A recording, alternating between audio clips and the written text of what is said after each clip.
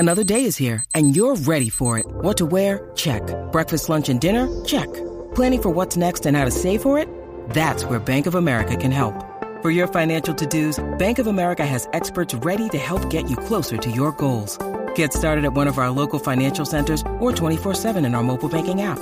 Find a location near you at bankofamerica.com/talktous. What would you like the power to do?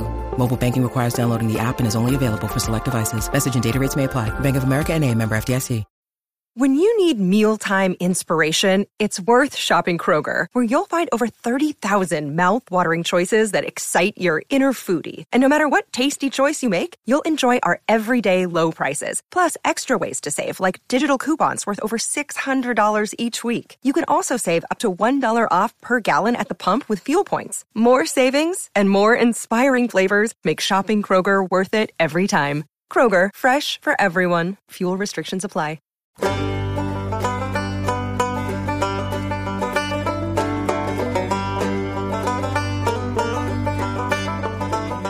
Welcome to Inside the Banjoverse, a podcast exploring roots music's great artists.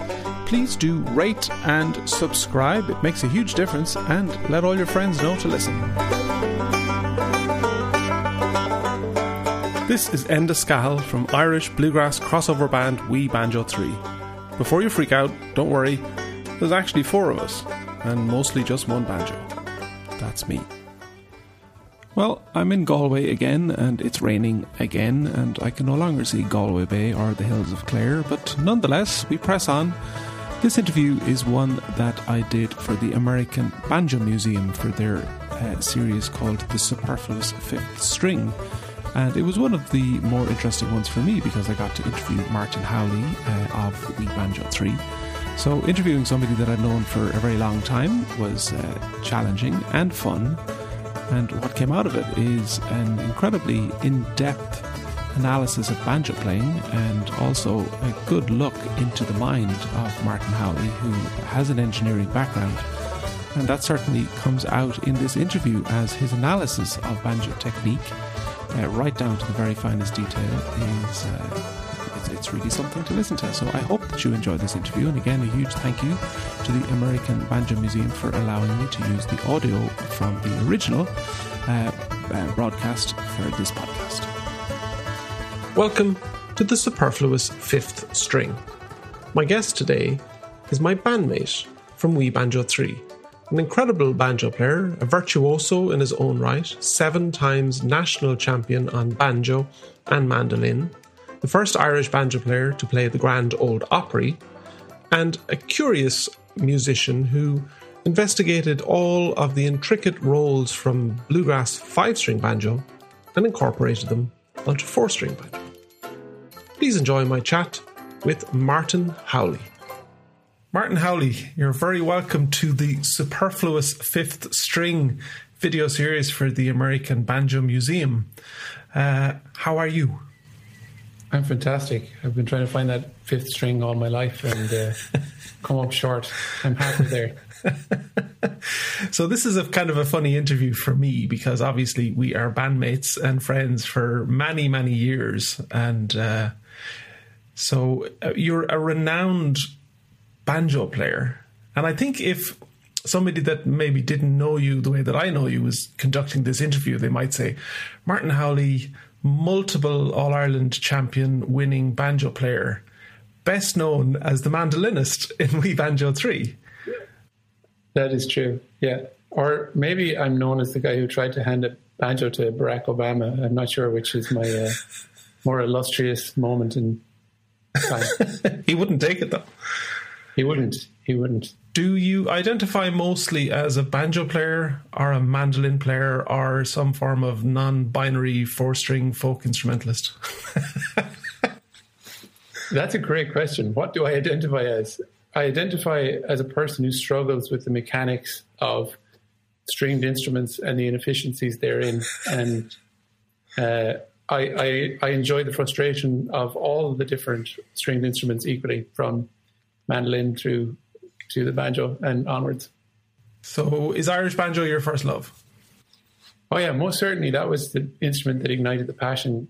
I started on tin whistle like many kids in Ireland growing up. and more or less by accident and serendipitously, because like our dad, Dave and I, our dad is a great musician, a great guitarist. There was lots of music in the house, but we never had a drive when we were young to go out play music. And it was just by happenstance that one of our friends was going to lessons that we picked it up. And then later in the national school, there was tin whistle, and we enjoyed that as well. And originally I started playing flute, and I really enjoyed the concert flute. I've been back playing it this year with lockdown. It's a really interesting instrument because it teaches you so much about breath, and that's sort of analogous to life. And certainly in other instruments like the banjo and the mandolin, we've talked extensively about breath within the stringed instruments. But it was just by chance that Dave was going to get a banjo from Tom Cusson, our dear friend Tom. And Dave was more interested in the little dogs that Tom had at the time. So I played the banjo to try it out, and I loved it. I just loved the raw, happy sound that emerged from the instrument, and I got stuck into it. And at the time, banjo was going through this transformative process with players like yourself and Jerry O'Connor and Kieran Hanrahan. You know, it was been brought to new frontiers and pushed on a much different exponential timescale than some of the other instruments in Irish traditional music, because they had undergone, like, you know, you look at the likes of Michael Coleman and the fiddle. He had done so much to create technical prowess in the fiddle nearly 100 years before my time. Whereas the banjo was still relatively new and nascent, and it was on its own trajectory. And so that was very exciting. I think when I got into it and realized all the changes that were happening and the new frontiers been broken, I loved that. So it definitely was my first love. And then it translates well to other instruments like the mandolin, obviously, and the guitar. But I think banjo would have been the central part of my musical existence for many years, and still is to this day. You know, I don't go much time without picking up a banjo here or there. So, you mentioned Tom Cusson of Clarine Banjos. You know, Tom specialises in Irish tenor banjo, and do you have a preference for a vintage make versus a new banjo? And I guess if you had an unlimited amount of money, what would you buy?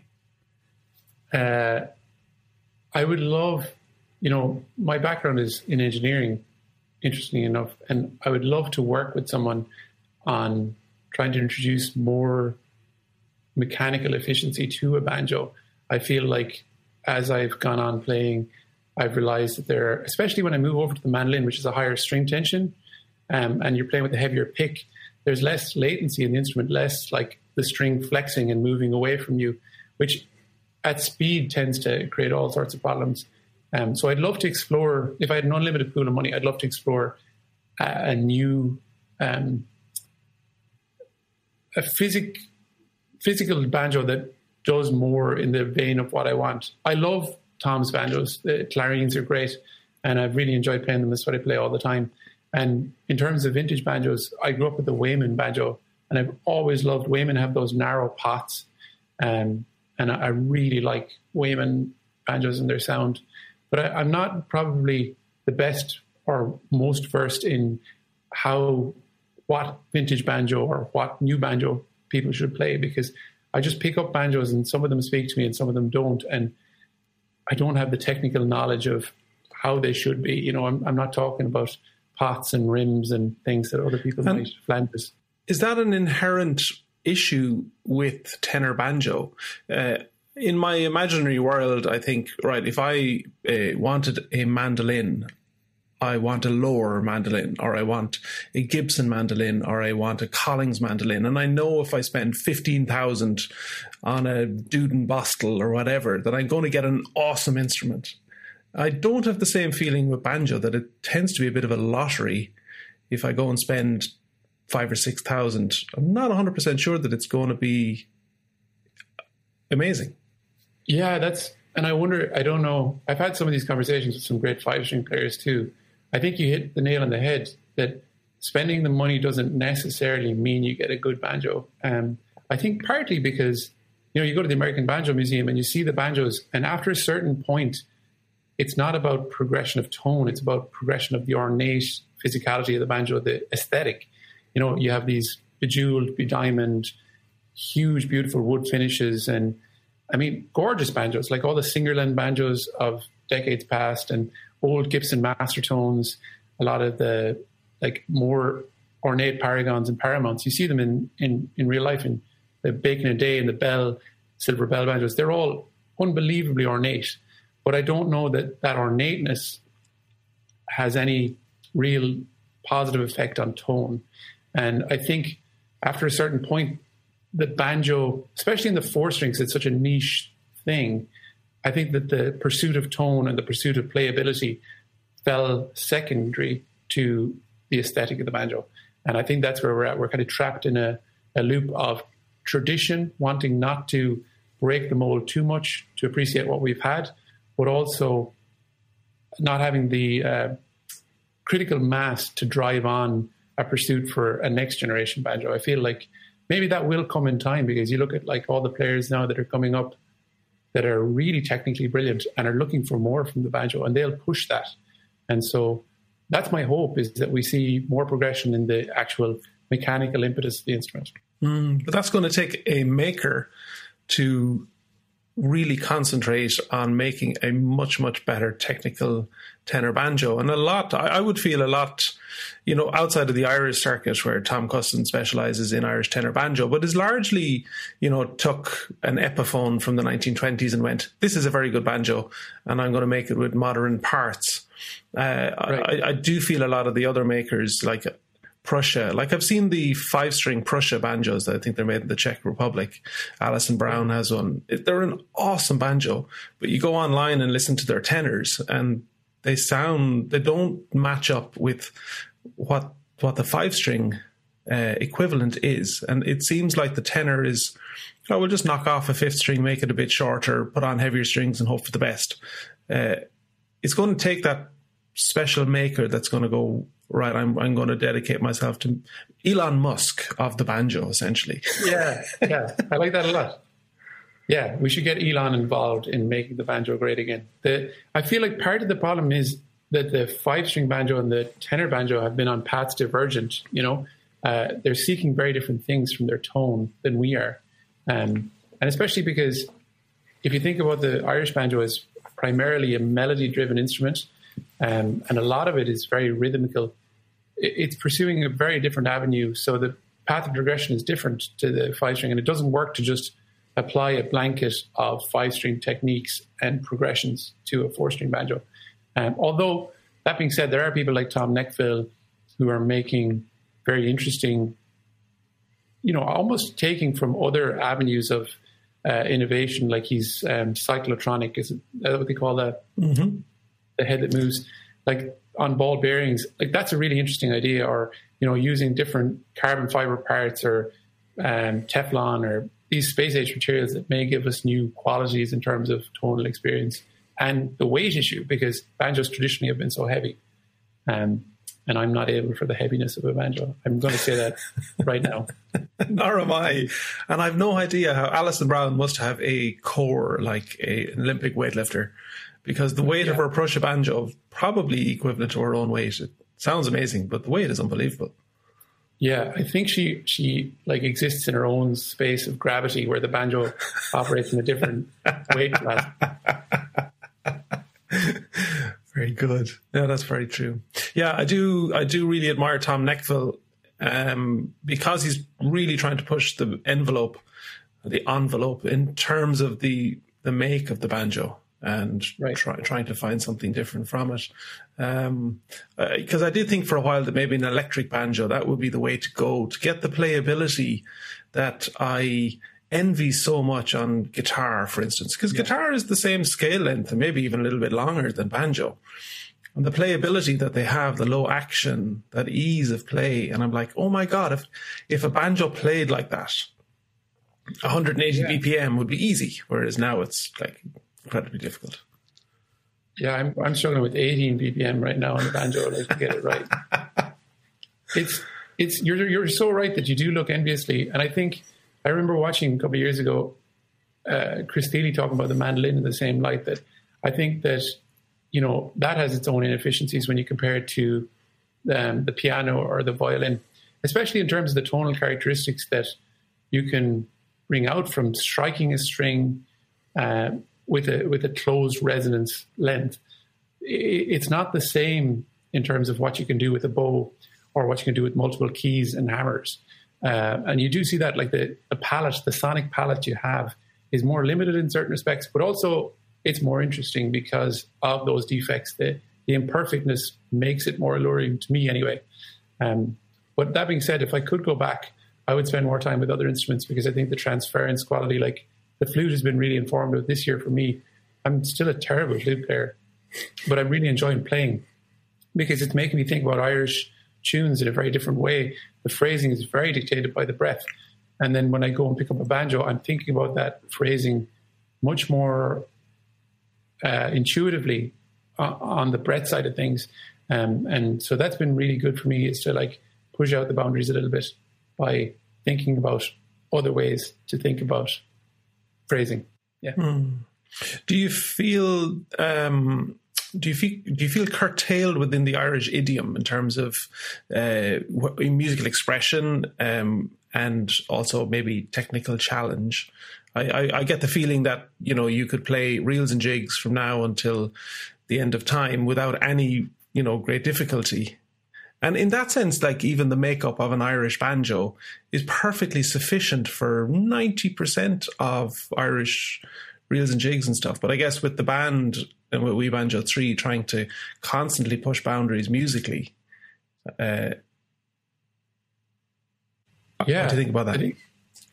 I think that I feel curtailed, and also I feel like there's an absolute mountain of work I could do within the Irish idiom. I in no way think that I have figured it out. Like I listen to Martin Hayes or Frankie or some record that, you know, has been part of my life for multiple years, and I hear new details in it that I'm sort of eager to try and figure out and do better. But at the same time, I do find that I have an increasing proclivity to explore outside of the Irish tradition.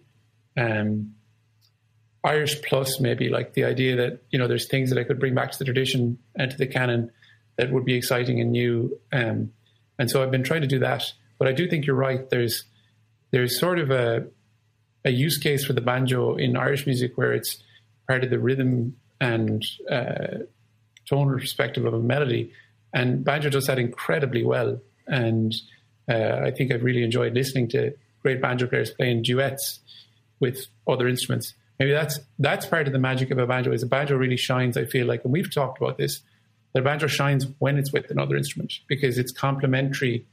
It doesn't feel like it's a whole on its own sometimes, especially in the Irish context of just playing a reel.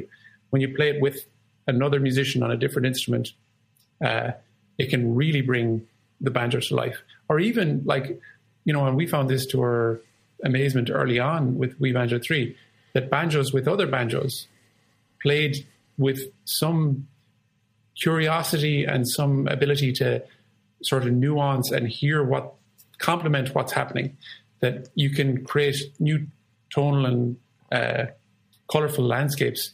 And you think, oh, that's just two banjos stacked on top of each other, but there's so much that can be done in that. I think back to when we started playing old time music together, and we weren't really well versed or didn't grow up in old time traditions, but you could see straight away that the Irish tenor banjo had all of these possibilities that we were, you know, before that unaware of. And that was really exciting. So I feel like that's where I want to go, is find those little avenues and pursue them with curiosity and not too much judgment, because that's probably my big downfall, is finding way too much judgment in the pursuing those things. Yeah. Yeah, because playing solo banjo at home during a pandemic is basically a soulless vacuum of self-criticism in the dark. It's a form of the physicalization of self-loathing, really, isn't it? It's like... Yes, that's actually very good. I feel like that's exactly the point we were making, that the banjo is so complementary with other instruments, but it's really hard on its own. Maybe it's the staccato nature of it. I just find it doesn't have that in a real reverberant room. Like, and the funny thing is the optics of that. When I'm then standing at soundcheck listening to you playing in a reverberant room on your own, I think, wow, the banjo is so amazing. it has so many overtones. It's so interesting. It's so different to the other instruments. But then I go to play it myself and I think, what is this pot of warbly strings that's making noise? I hate it. Yeah, so I think, and I'll ask you this, do you think that speaks much more to your own personality of perfectionism and the self-critic that comes? It's the other side of the coin of excellence. I do believe that. Because, we know hundreds of banjo players that they love nothing more than to come home from work, take out the banjo, and essentially plink plonk away on just any tune at all, and they love it. Whereas, I think I identify with you when it's like I take out the banjo and I'm kind of going, this just doesn't sound as awesome as if I was playing the fiddle or the piano or anything else. So, in terms of personality, I always we're never happy. I mean, I do start these questions with a question, and then it becomes a statement that doesn't have a question mark at the end, except a sort of suggested one. What do you think, Martin? Yeah, I think that's part of like We Banjo 3's DNA too, and part of our friendship. And I think it's been good for us and good for the banjo to push it and feel a little uneasy about stasis, homeostasis. But I do often, and I think I've remarked to you that I feel like I would love to be able to sit down and just whittle away on a reel and feel the joy that I did when I was 12. There's a tinge of nostalgia that, like, when I was 12, I'd sit down and play the banjo and be absolutely delighted playing the Mullingar races or, the Doon reel or something, and just really get into it. And nowadays, before I'm even in the music, I'm thinking about pick efficiency and types of pick and pick angle and strings and tension. And so sometimes I think that can obfuscate and obscure the true artistry of just playing the tune. So I'm trying to find the happy medium. I haven't found it yet, but if anyone knows the address, I'm very interested in getting there. So that sounds like a metaphor for life. When I was a kid, I did things and I didn't think too much about them. And now I'm an adult and I overthink everything and complicate the living daylight, complicate the joy out of life. Yeah, overthinking. Go back to childhood. I mean, go back to what it was like to be 11 and 12 and playing the banjo. What did that look like for you at that age? Yeah, there were never any grand designs music wasn't seen as a professional career within my sphere of living. So I don't think I ever thought about it that way. I just really loved playing, and I loved the community that was around Irish music for me, which was all happenstance and luck, really. I mean, I had great parents who saw the potential for joy from the music, and they pursued that for us. So there was never any pushiness or any sort of drive for success. We didn't have the Tiger Mom type thing. We just had supportive parents, which I was really grateful for. But the banjo was sort of an avenue and an outlet, even before I knew that I could kind of put my emotional state in some cosmic order using an instrument. I was doing that through the banjo. And I think it helped through difficult teenage years to kind of be able to sit down and play a banjo. And I definitely played other instruments and enjoyed them too, but I keep coming back to the banjo and sort of playing mad tunes and, looking up to figures in the Irish music scene that were doing different things and trying to play like them. And it was great. I don't think I could look back with any regrets other than sometimes I think, I would have loved to play even more and believe that it was possible to do so.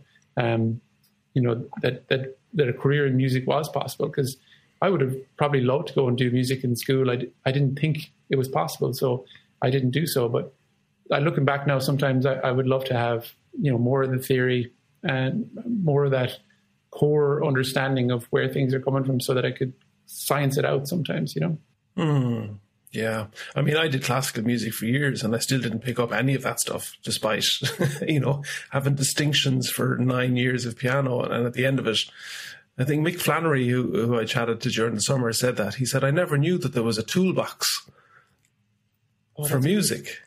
And he said, it's a very simple toolbox. Had I known 20 years ago that there was a toolbox, it would have made life a lot easier. And you didn't really need a toolbox for playing Irish music. You just learnt the melody. But I think it would have been wonderful had I known that there was a toolbox of chords and progressions. And I do feel within the bluegrass world that bluegrass musicians learn that entire sphere of music all together. And they have an advantage from that. Do you think, though, that, I mean, I don't know, but do you think that if you have the toolbox full, that when you go to play Irish music with all its oddities in terms of phrasing and meter and swing and all the irregularities, even in like Mixolydian plus modes and such, that, like, do you think that it would actually make it harder because you'd be thinking about it too much?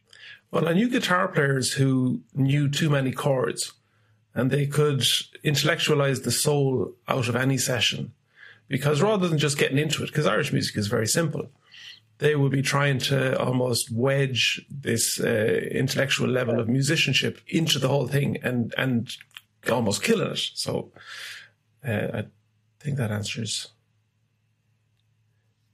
in a roundabout way. The rule of the interview where I asked you questions. I'm not sure that's true. That's fine. Irish music is very social music. Yeah. Did that impact on you, as a teenager growing up, the ability to be able to go in and sit in the middle of a session, swing out the banjo, have girls come and sit in your knee? Yeah. They would have got in the way of your picking hand, but... Yeah, I had to be pushing them off my knees and short legs at the time, and they were just getting in the way. It definitely was a huge part of our social life. I joined a Kyoto group called Kilnadima, which you know well because you taught there, and that was part of our friendship too. Definitely had your group of Kyoto experiences were very formative, around chords and harmony and theory. The social aspect was great. I loved meeting people. I met some of my very best friends through music, and definitely there was an angle of like meeting girls. I'm not going to lie. It was rock star banjo. You'd think it's great for picking up girls. I still don't know if it was to this day, but sometimes it's worked for me. My wife, Diana, tells me that like our very first meeting was me teaching her the banjo backstage at a gig. So I had forgotten. I tried to teach so many women the banjo that I had forgotten that that's how we met. But she was curious after my attempts at teaching her the banjo, and that one thing led to another, and now we're married. So banjo's brought good things to my life. Absolutely. Just going back to the banjo and its the banjo bling, why do you think the banjo is so collectible? I don't know anyone that has 15 fiddles. I mean, there's bound to be collectors of fiddles, but it seems to be a really big thing in the banjo world. That's like, here's my collection. I have 19 banjos. I can't really play any of them, but I'm going to buy another one. Yeah. Why is that? Are they just like shiny things, that you collect like stones? And that's a terrible comparison, but a banjo like a stone. I don't know. That's a good question. I don't collect banjos, but I do collect instruments. I have like many different types of, odd instruments like resonator banjos and octave mandolins and tenor guitars and electric tenors and all that kind of stuff. But you're right. There's definitely a strong cohort of collectors of banjos. And when I went down to the Banjo Museum in Oklahoma, I was blown away with the banjo collection. Like I didn't know that such ornate banjos existed. I hadn't seen them in real life. Like they're unbelievably ornate and beautiful works of art. But I wouldn't be at all interested in playing most of them because they seem so heavy that I feel like I would fold in on myself. It would be like a black hole event of banjo playing. I don't know. Do you have a good theory on why people collect banjos? No, I don't understand it. I have 4 banjos, probably one too many because I have 3 that play very nicely, and then I have one that looks amazing, and I take it out for photographs, which is probably a bad use of a €5,000 banjo. I'd like to think that each of them has a particular role, but the notion of buying another one and then another one and collecting anything. But collecting was ruined for me years ago when I read a book, and it had a quote from Buddha which said, "The empty soul collects." And I was like, well, I'm not going to have an empty soul, so I'm going to stop collecting things. Buddha and the banjo, I love it. Maybe you're onto something there that, like, I feel like there might be the potential that I'm unhappy with the sound. Much to like the first part of our conversation, you're chasing that perfect banjo and it's not quite there. So you pick up another banjo, kind of banjo acquisition syndrome, and you think this banjo might be better, but I can't give away any other banjos because they're all special, like my special children. So you form some emotional attachment to an imperfect banjo, and then you're still on the search for the perfect banjo. Maybe that's the best working theory I'd have. I would love to find exciting new avenues in banjos, because I've picked up so many of them over the years and played them and left slightly wanting, just wanting more from them. So I'm still searching for the perfect banjo, but I feel like I would also sell any banjo I currently have to have that perfect banjo. They feel more like tools than emotional instruments to me. Yeah. Have you ever played one that you went, I really, really, really want this banjo? Maybe it was in a collection or belonged to somebody else that was not going to sell it. Yeah, I did during the summer a couple of years back. I played a top tension 5-string. Like, I can't play 5-string, but I just picked it.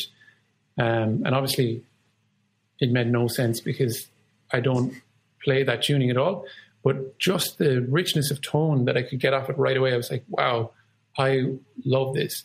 And the maker of that banjo had died, but top tension banjos are a thing that I'm currently exploring, but they're just very, very heavy. And I'm not sure that that could have been just that 1 in a million banjo, but that was the closest I've got to, if this was a 4-string, and who knows, because then you put a 4-string neck on that and it loses its magic. I'm not sure. Like, your neck fill is beautiful. The short scale neck fill that you and Tom designed, I thought that had great potential. Like, as a banjo, I felt like I played it and I went, that's almost there. It's in the right direction in so many ways. And so much of it too is subjective and personal preference. Like, I'm going to like a set of overtones that you may not like. And I'm going to like a certain V in the neck that other people won't enjoy at all. So, I don't know. It's the holy grail, isn't it? The instrument that will make you... It is, and you put on a brand new set of strings and it sounds awful, and then the next day it sounds awesome, and then 2 days later it's like, oh, this banjo is terrible again. And it can often be down to the quality of the string. You get a dud ace, and then maybe we'll get into talking about picks, and I still feel that banjo picks, a little bit like 5-string banjo makers who make tenor banjos. It's like, well, we're going to make these awesome guitar picks, and if one of them accidentally suits the banjo, great, but we didn't make it for the banjo. Yeah, it comes down to that addressable market, like the likes of Dunlop, who are making millions of picks a year for guitar players, from the jazz range to the Tortex range to the nylon range, and some of them might accidentally suit tenor banjo. Because I remember us playing a festival in California, Bottle Rocks, and a Dunlop rep came up to talk to us afterwards, and he had never seen tenor banjo played, and he was completely blown away with the whole show and the instruments. And I've had that reaction. You've had that reaction. The whole band have had that reaction when we meet bluegrass players who haven't been exposed to Irish music. They're blown away with what has been incubating quietly on a corner in the edge of Europe. And it's much more broad than that, I suppose, in a lot of ways, but it's still a niche thing. And I feel like, the mandolin has been an awakening in that way. Like, I've explored lots of different picks, from casein picks to blue chips to Wiegans, that are all these like heavy custom space age material picks, or casein's actually milk protein, I guess, but like they're using different materials to try and generate tone. And then they're looking at the bevels and the edges on those picks, and the opportunities that are in that are massive. They change the mandolin fundamentally. You could pick up the same mandolin and pick it on 3 different picks, and it's going to sound totally different. And I wish that we'd have that selection in the Irish banjo. You and I have probably invested a small house value in picks over the years. That might be an exaggeration, but something along the order of magnitude. I feel like I've ordered thousands of picks in my lifetime, and I'm still searching for the right one. Some of them have too much slap. Some of them melt too hard or too fast in your hand. Some of them lose their edge too fast. Some of them don't have the right flex or snap. There's all these qualities that they're so... Maybe here's a real thought that I've been thinking. Like if you pursue surfing or something like that, that's very ephemeral. Part of the reason you keep coming back to it is because it's so fleeting. And I feel like I've had moments in banjo that are analogous to that I've had moments where pure perfection, like I feel like I'm playing things that I didn't even know I was capable of, like a higher sense of being in terms of the musical expression. And I have this outer body experience of looking back at myself and thinking, I didn't know you could do that. That was beautiful. But those moments are so fleeting, but I think I keep chasing them. And maybe the banjo's imperfection makes that even more chaseable, because the moments are so infrequent that you wouldn't get comfortable with them. Yeah. That was very esoteric. Surfing. You managed to wedge surfing in there. I'm impressed. Yeah, I got to get coffee in there next and see how I go. What excites you most as a musician? Like music from the heart. I think that's been a change in my personality as I've grown older. I definitely was very taken with technique and with the heady stuff. When I was younger, I thought, that's so cool and fresh and innovative. And I still have a real strong place in my heart for that. I love watching people be curious and do something new. But I'm most amazed and even in music genres that I'm not too familiar with, when you can find someone who plays from the heart, real deep sense of emotional connection in the music. That's where the magic is for me. And that's what I'm trying to figure out for myself, is that I'd love to be 70 years of age and sitting down playing a banjo and to be emotionally connected with another person. It doesn't really matter how many people are involved, but that transcendence, that emotional connection, that's the thing that excites me most. And it's the thing I'm working on, trying to get it away from all the technical in the head stuff and get to what is the emotional connection for me in this. I was going to say, where do you see yourself in 5 years? But you brought it up. Where do you see yourself when you're 70? Will you still be touring? I'd like to be playing. I don't know. Touring is, yeah. I mean, I give it a go. I realized this year that I missed so many things about touring. I don't miss the early starts and the flights at odd times and, dodgy hotels and things that have been part of touring life in years past. But I do miss the camaraderie and the connection of playing live with the band on stage, making something new each night, that then the audience are part of that story. And maybe I'm seeing it through rose-tinted glasses, but I feel like that's all very worthwhile. All the other sort of small sacrifices feels worthwhile. I don't know, when I'm 70, will I be able to make as many sacrifices? Maybe I'll tour differently. But I love the idea that I'd be still able to play music at a reasonable level and that people would still want to hear the music that I'd be putting forth. That seems like the dream, What about you? Where do you see yourself at 70? Well, I try not to think about it too much, because part of me thinks it should be in a camper van in the south of Spain. I could see you like a hippie around the campfire with your banjo, like singing Kumbaya. What's your man? Yeah, what was your man that had This Machine Kills Fascists on his banjo? Oh yeah, Pete Seeger. Pete Seeger. Yeah, you could have a Pete Seeger vibe. Pete Seeger of the Algarve or something.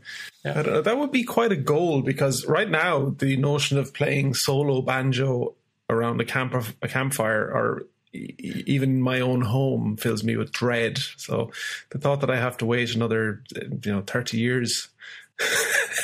Well more than 30 years. And you're 25 or 26 at this stage.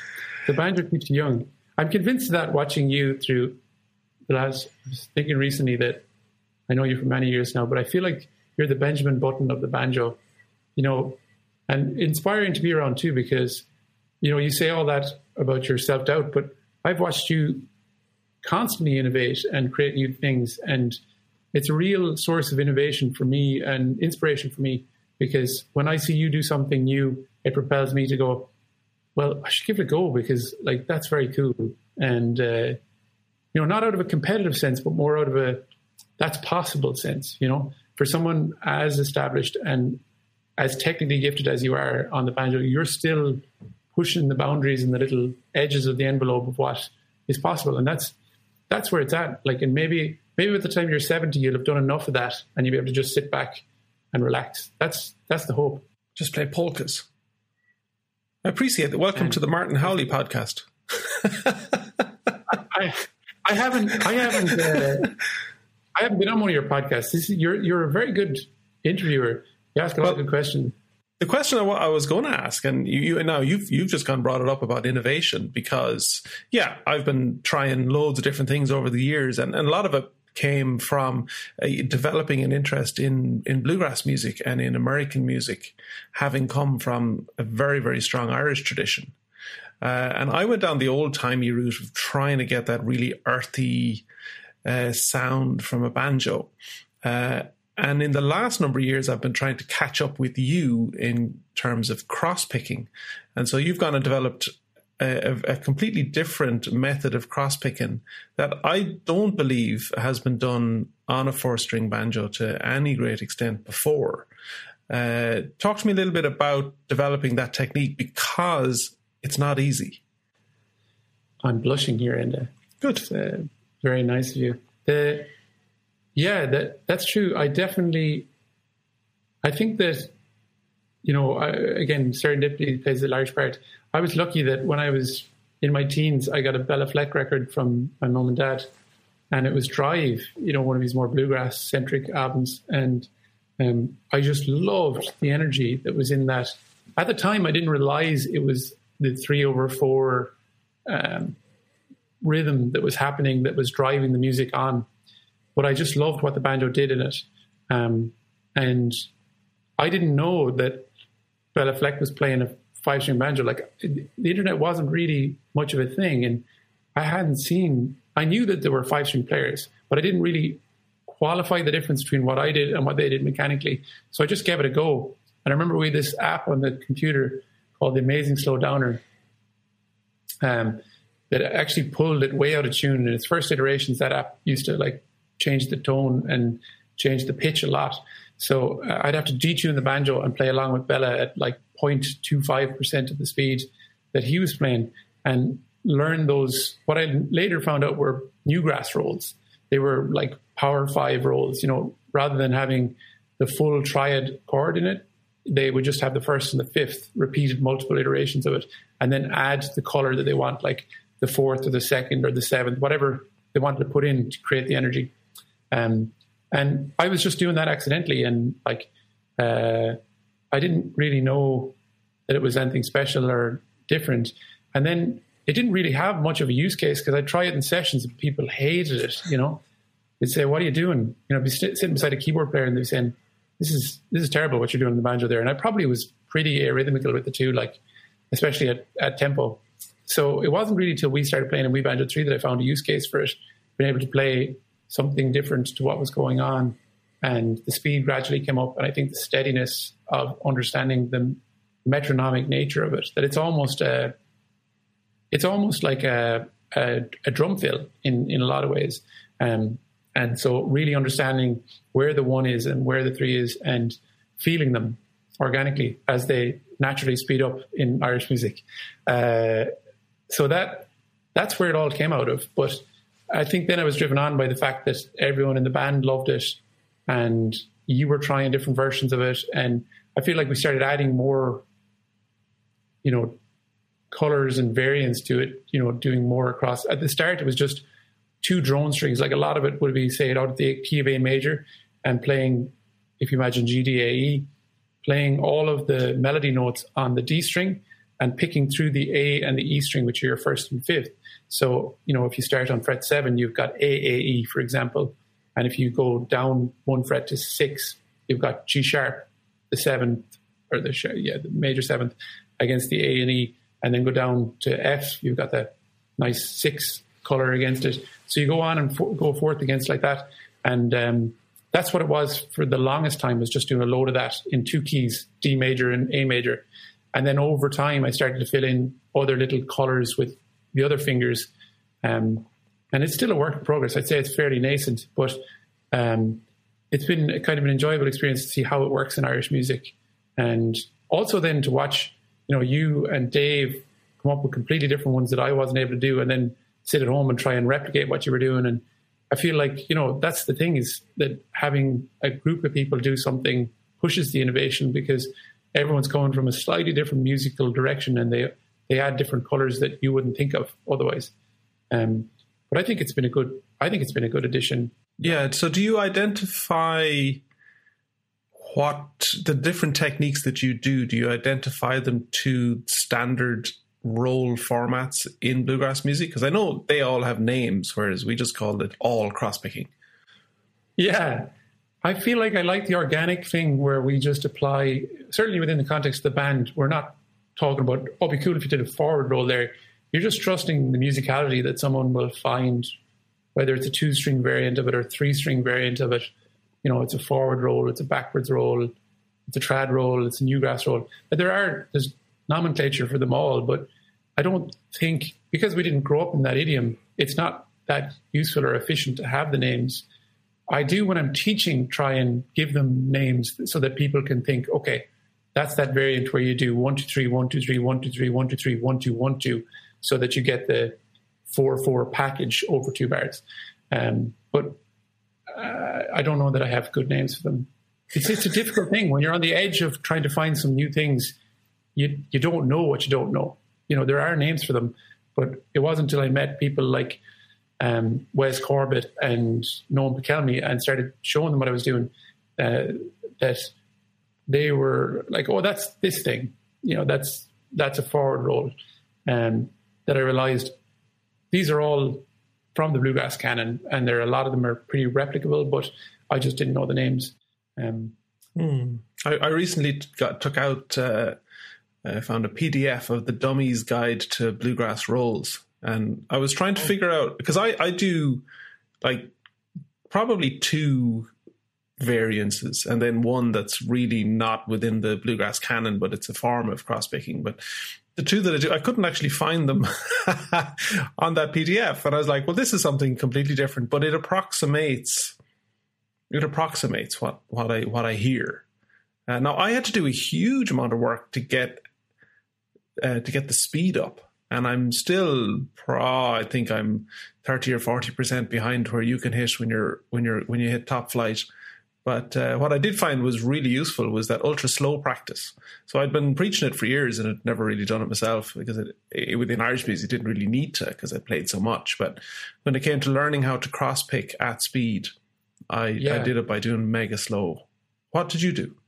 I think I was lucky that I have this thought that, we've talked a lot about picking pattern, and not anchoring the hand is pretty key, or certainly not anchoring, like you can loosely touch the skin, but any kind of tension through the wrist for the rotational aspect of quick picking can be a real detriment. And I don't have this is the perfect way to pick tenor banjo, but certainly the idea of planting hard and pivoting seems to be counter to the very best in Irish music. I think you sort of have the same thought. But funny enough, I think that the opposite is true for playing a crosspick, because you're rotating through a fixed point in space over the same strings over and over again. So it's kind of a rotational collection. And by having some kind of thing you even loosely pivot off, I feel like helps a lot. So I accidentally had bad technique that allowed me to do that. So then when I crosspick, I revert to my old technique of pivoting hard off 2 fingers on the skin. I don't pivot like rock solid. They still slide, but I find that to be way easier to especially at speed, because then the hand isn't just levitating in space. It's sort of just moving through a counterweight over time off the fingers. That got needlessly technical, but I think that's No, it makes a lot of sense. I need to try that because I've never been able to pick properly or with any efficiency by having any form of like strong pivot. But then I do hit a tempo that's hard to get past. And, you know, when you listen to Russ Carson hitting 180 BPM or something, you're like, forget about it. This just is never going to happen on a picked four-string banjo. It's impossible, I think. Yeah. Yeah, I mean, it's interesting because, you know, there's some kind of natural change in anatomy. Everyone's hands are a little bit different. Like I've always thought my thumb was quite long when I analyzed it compared to a lot of like bluegrass and jazz and pickers like you as well. My thumb seems long.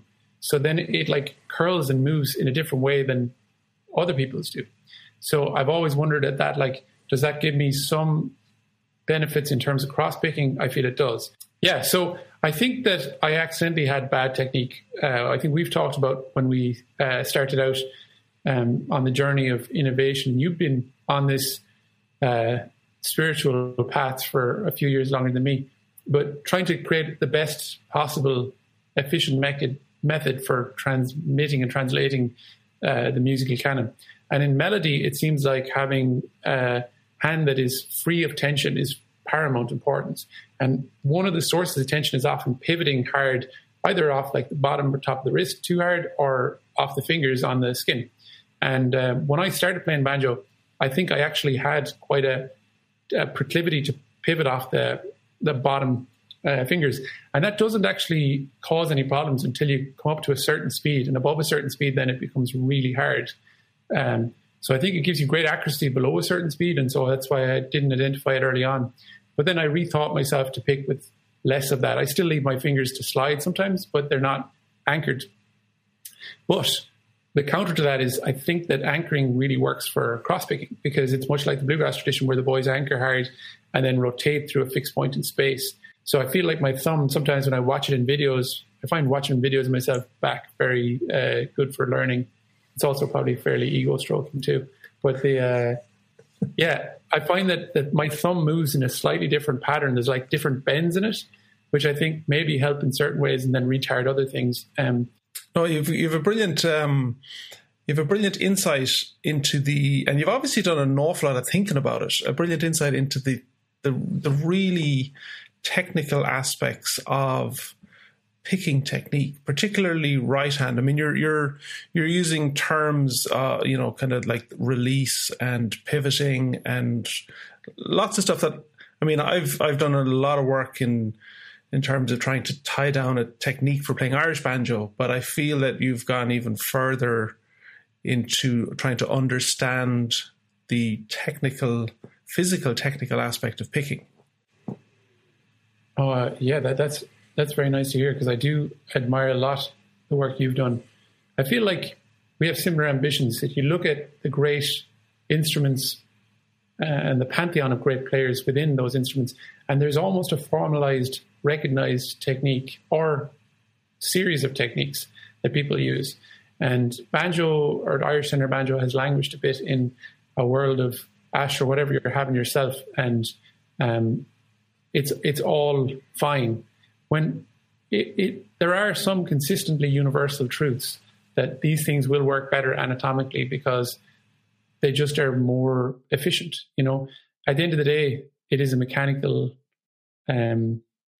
movement. And so if you can understand that and try and utilize it to its best advantage, I think that's worthwhile pursuing. Maybe I just have too much time in my hands. No, I mean, I really admire the drive to try and find more efficiencies in, as we've discussed, banjo being a very inefficient instrument, that what you get out of it, relative to what goes in terms of physical effort and possibly even in terms of the amount of time and practice, sometimes can feel quite limited. And so trying to find a better way to play it, that you're going to get more out of it. Is very laudable. I think we're both down that same path of optimizing, and I think I view it less in terms of my own career. I feel like progression has slowed down for me, and so I'm just trying to find new avenues to explore and stay curious and excited. But I do think that certainly the work that you've put in and the work that Jerry and so many others have put in for the banjo have meant that there's a lot of shortcuts, maybe not shortcuts, but there's a lot of good starting ground, fertile starting ground for people who are coming next.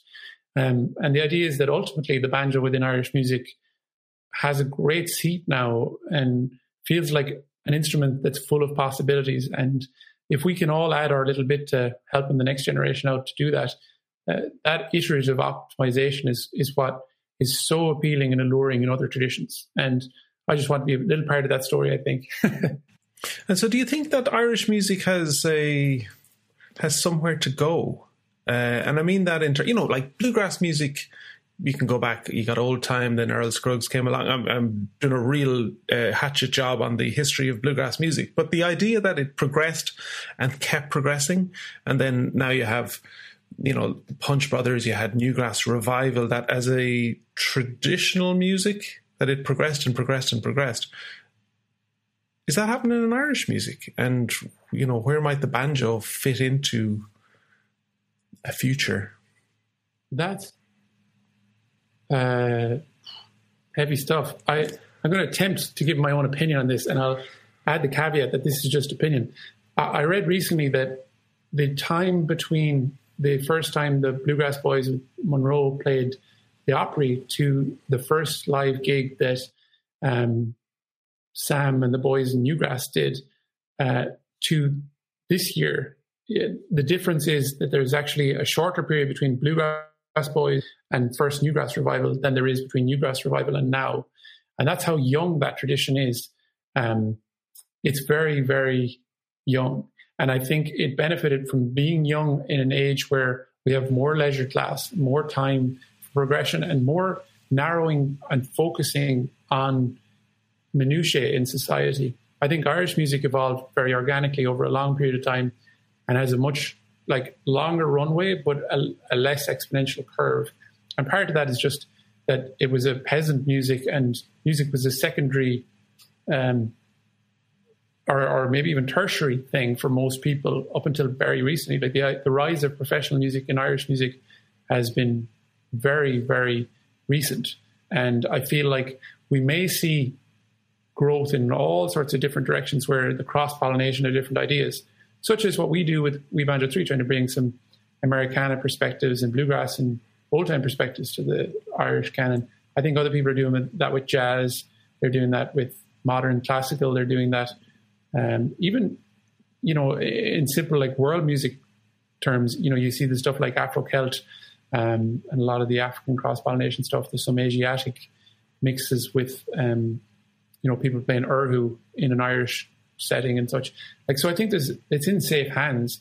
Not to mention there's the continuing evolving of the Irish canon itself and the Celtic music canon, like Scottish music and Breton and Cape Breton, and that's all happening in our lifetimes. And I think we're just so close to the coalface, we don't see it. It's happening on a very incremental and slow level in comparison to something like bluegrass or jazz that is a very recent music form. But I do believe, maybe it's the optimist in me, I believe that Irish music has a lot yet to go. And I think that the biggest worry I would have is people holding on too tightly to what they understand or ascribe to be traditional music, because that's always the death of any culture, when people decide this is it, fixed in time, this is how things should be. Because you look at the great cultures of the world, be it from the Greeks through to the Hunnic Empire, when they fixed things in time, when they got comfortable and decided this is it, no more progression, that's when they died. So I believe that can be mapped more earthily to Irish music. Yeah, Bob Dylan said it. I think it was Bob Dylan. He said any culture that doesn't continually innovate and progress will ultimately stagnate and die. Yeah.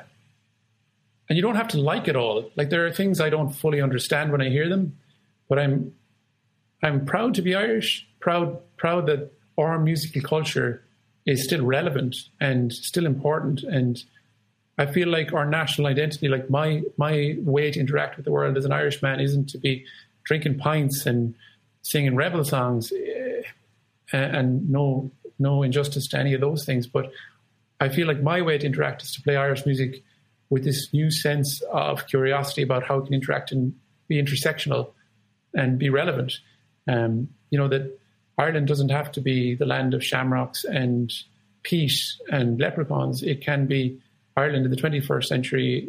Maybe we're the 22nd century. I don't know what century we're in now. 2020 has been a century all on its own. But you know what I'm saying? Like you look at Ireland and it's so progressive, like top of the EU in so many metrics. It's such a forward-looking country in so many ways. And we're still self-deprecating as a culture and still have a laugh at ourselves and don't take ourselves too seriously. But you'd like to think that Irish music has a place in all that. I certainly think it does. You asked earlier, to come full circle, you asked about when I was growing up. One of the things I would change is that I wish I didn't feel as ashamed. I'd play the banjo at different events at school and things, and I'd feel almost half ashamed that I was playing a banjo instead of playing, electric guitar and just riffing like Steve Vai. And I look back now at that time and I wish that I'd had more confidence that what I was doing was worthwhile. So I'd be kinder to myself, maybe. Final question. Your absolute dream collaboration, or, and maybe it's the same answer, your dream performance on stage? Oh, that's a really... Honestly, right now in 2020, I'd taken so much of it for granted. We Banjo 3 has been on the road for 10 years, and I'd taken so much for granted in terms of my direct connection with you and with Fergal and with Dave. I just assumed, I'd love to play with Bella Fleck, or I'd love to play with Rhiannon Giddens, or I'd love to play with Sam Bush. And, we did all that. We played with them, and it was amazing. But when I dissected it in my time and journaled it out, part of what was amazing about that was sharing that musical experience with people that I feel like I have the deepest musical connection I've ever had in my life. And I think my dream collaboration is to continue making music in that form, where I feel like there's so much that can be unsaid that can just be translated musically and organically. And I love the limitless potential that has. So I feel like my dream collaboration is to just continue playing music with We Banjo 3 and see where it can go. Because it feels like a rocket ship. I'm on it. And a lot of the time, I feel like I'm holding it back. I'm thinking, wow, these lads are so good. And I'm pushed to be better. And I'm inspired. But I'm also just really happy to be along for the ride. I was sure you were going to say to play at the Grammy opening ceremony. But your answer was way better. It was corny, but I mean, that's kind of my truth. It was I think about it, heartfelt. But it's the truth, in 2020 it's taught me that, and that was one of the things I'm most grateful for the year, is that we'd been so busy with We Banjo 3. I'd come out on tour sometimes and I'd be missing home maybe, or annoyed that the sound mix wasn't right, or that I wasn't playing right. I was finding so much frustration in the day-to-day minutiae, which I assumed was me living in the moment, but it wasn't really. I wasn't actually enjoying the magic of making music with my closest friends. And so that'll change when I go back, I hope. I'm really going to make that a mission, because when I came back this summer and played with you and Fergal for the first time, it's the first time I'd been in the room with any of We Banjo 3. And I came away from it and my face was completely melted. I have no other way to describe it. I was just silent for about 2 days afterwards, thinking, oh, that's what music is, and that's what I've missed.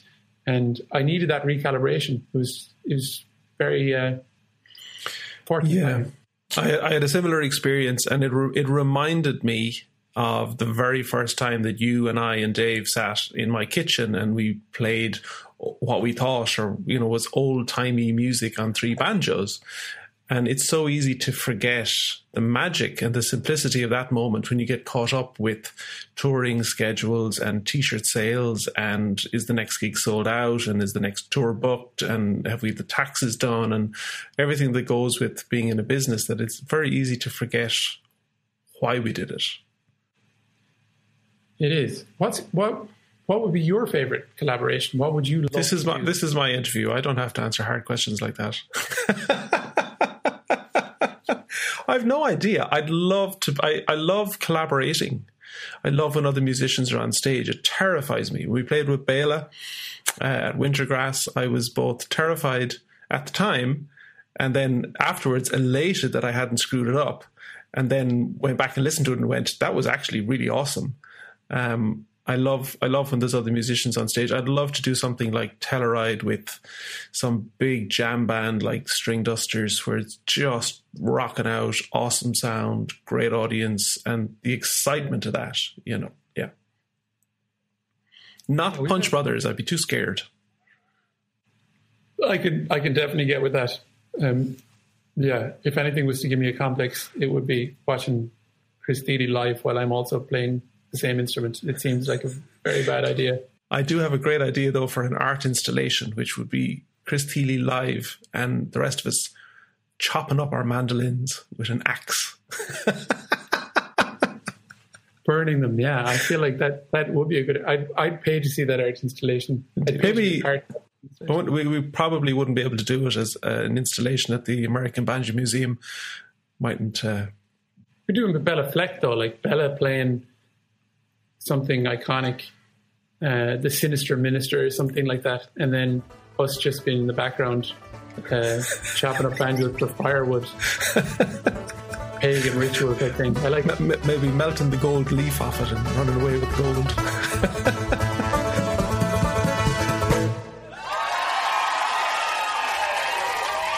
Thank you for listening. If you loved this episode, please head over to our website, webanjo3.com, to subscribe, rate, and do leave us a review. It makes a huge difference. See you next time inside the Banjoverse.